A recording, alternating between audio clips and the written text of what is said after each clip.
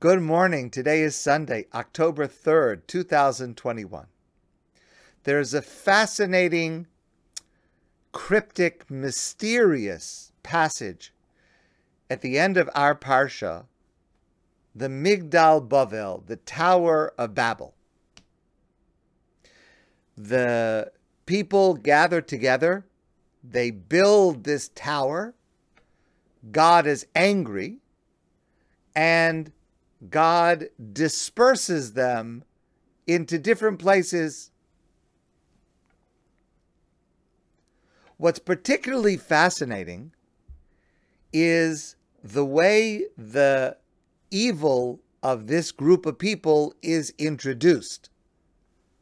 The Torah says, Vayihi kol haaretz safa achas udvarim achadim. And it was that all the people of the land spoke one language. Now, that's a little hard to understand why that is the setting of a terrible problem that God is going to be angry with and respond to. It sounds wonderful. Everybody's together. Everybody's talking the same language. It sounds like achdus, like unity. How is that the setting for something that is very, very bad? And by the time we get to the end of this, the solution, the fixing that God does, is He disperses people into different places with different languages. How is the outcome better than the problem? It sounds like the problem is better than the outcome. The whole subject is hard to understand. And another aspect that's fascinating is that there are so many different opinions among classic Jewish commentators about what exactly did they do wrong. And a survey of all of those opinions is itself fascinating to understand how different scholars understand what the problem was. But what I'd like to share with you today is an approach that I think is true, and I think that it's particularly relevant to us today. And it's based on an insight of Rabbi Shamshon Raphael Hirsch. Let's start the pasuk one more time. The first pasuk that I read. Vayihi kol haaretz, and it was that all the people of the earth spoke safa achas udvarim acherim. Now, those two phrases, safa achas, one language, udvarim achadim, and one way of speaking, seem to be synonyms. But Rav Hirsch points out that they are not. Safa achas, he writes, is language, the phonetic sameness of speech, the sound of language. They all spoke the same language. Dvarim achadim is different. Dvarim achadim is the sameness of the formation of words and sentences, which is brought about by the same mental aggrievement about the way things are looked at. In other words, one is the same language to express ideas, but the other is the same ideas, the same outlook, the same philosophy, the same approach to life. Now, on the surface, what Hirsch says seems to make our problem even more difficult. If they were all aligned, if they had a commonality not only of language, but of outlook and philosophy and expectations in life, isn't that certainly ideal? And this is a very deep truth. And it's something that we are struggling with right here in Quebec and in many places around the world, and that is when a relationship, when a society is based on commonality of language and based on commonality of thinking, that's not achdus. That's not unity. That is tribalism. That is a group of people who are able to get along as long as everyone agrees with me. The problem with that is that the moment someone has a different idea, the moment that someone expresses themselves in a slightly different way, the moment someone's behavior is slightly different than mine, then they're outside the tribe. Then they're not entitled to being welcomed as part of the group. That is the opposite of achdus. This is something that we face right here in Quebec with various laws that have been passed, Bill 21, Bill 96, where the larger society is unable to grapple with people who speak different languages, who have different beliefs, who dress differently, who want to express themselves differently. Not just have a difficulty with such people, but are not willing to include them within the group. And this is happening in places all over the world where there is this inability to welcome, to recognize the validity of different approaches, different ideas, different languages, different views, different appearances. Listen, please, to the words of Rabbi Moshe Shauli of blessed memory.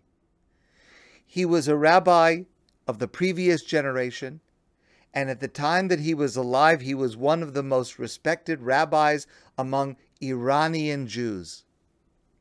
And he oversaw many Jews from Iran making aliyah to Israel and eventually being absorbed and living in Israel.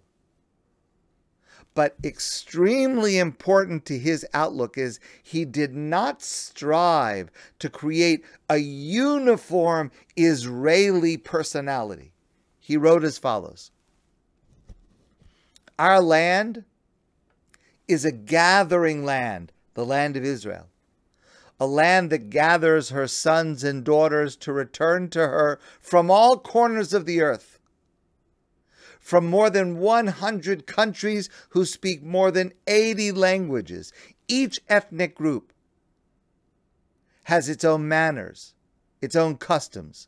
Those who preach to merge all ethnic groups into one do not know how big the loss and the damage from this merger will be.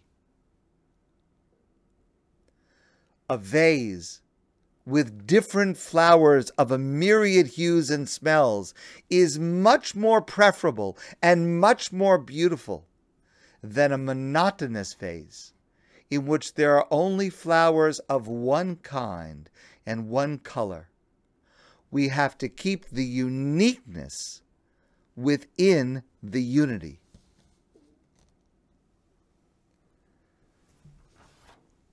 At the time of the Migdal Bavel, the Tower of Babel, the outlook of people was, we want one view of humanity, one approach, and if you differ, then you're outside. Then you cannot be included. Then you are not part of us. They had a view of society that for peace, for cohesion, for welcoming, needed sameness. But God says something very different. There's an amazing line in the Talmud attributed to God. Kashem shepartzufeim einam shavim, kach ein deos sehen shavim. God created mankind, and we all descend from one couple, Adam and Eve. But just as our faces are different one from another, Kashen she'em partzufeim shavin, so too our manner is different. Kach ein deosein shavin. Our ways of being are different. Our ways of expressing ourselves are different. Our ways of understanding the world are different. And all of them, all of us, descend from one maker, one parent, from God.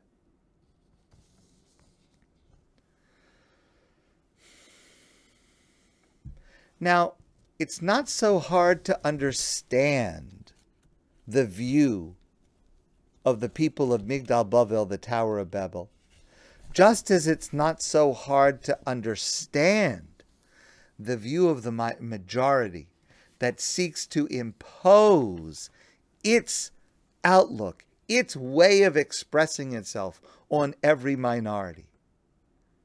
Rabbi Jonathan Sacks wrote, "People fear people not like them." This has been a source of violence for as long as there has been human life on earth. The stranger, the foreigner, the outsider is almost always seen as a threat. But what if the opposite is the case? What if people not like us enlarge rather than engender and endanger our world? Last week I spoke with you about the amazing concept of Tselem Elokim, that every human being is created in the image of God. An amazing contribution. But let me point out one further detail, because that concept of Tselem Elokim, that every human being is created in the image of God, is mentioned in two places in the Torah. Now, last week I quoted to you from the Parsha Bereshis in the first chapter of Genesis, where the Torah says, God created Adam and Chava, Adam and Eve, B'Tzalmo, in his image. But the same idea is repeated in our Parsha, the Parsha of Noach, in the 9th chapter of Bereshis. The same concept, but a very different context. Because in the first chapter of Bereshis, God says to Adam and Chava, to Adam and Eve, you are created in my image. God is saying to me, I am created in God's image. That's an amazing, amazing concept. But in chapter 9, in our Parsha, God says, the other person is created in my image. Just as you are, so too the other is created in my image. And in a sense, that's an even greater challenge for us to appreciate.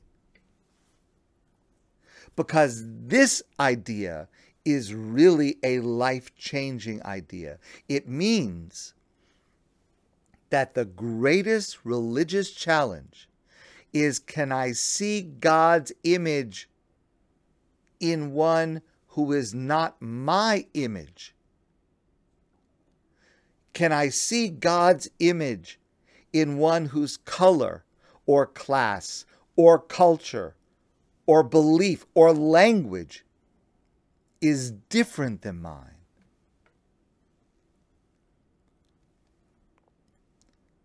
This is the very practical challenge that is posed to us by the Migdal Bavel, by the Tower of Babel.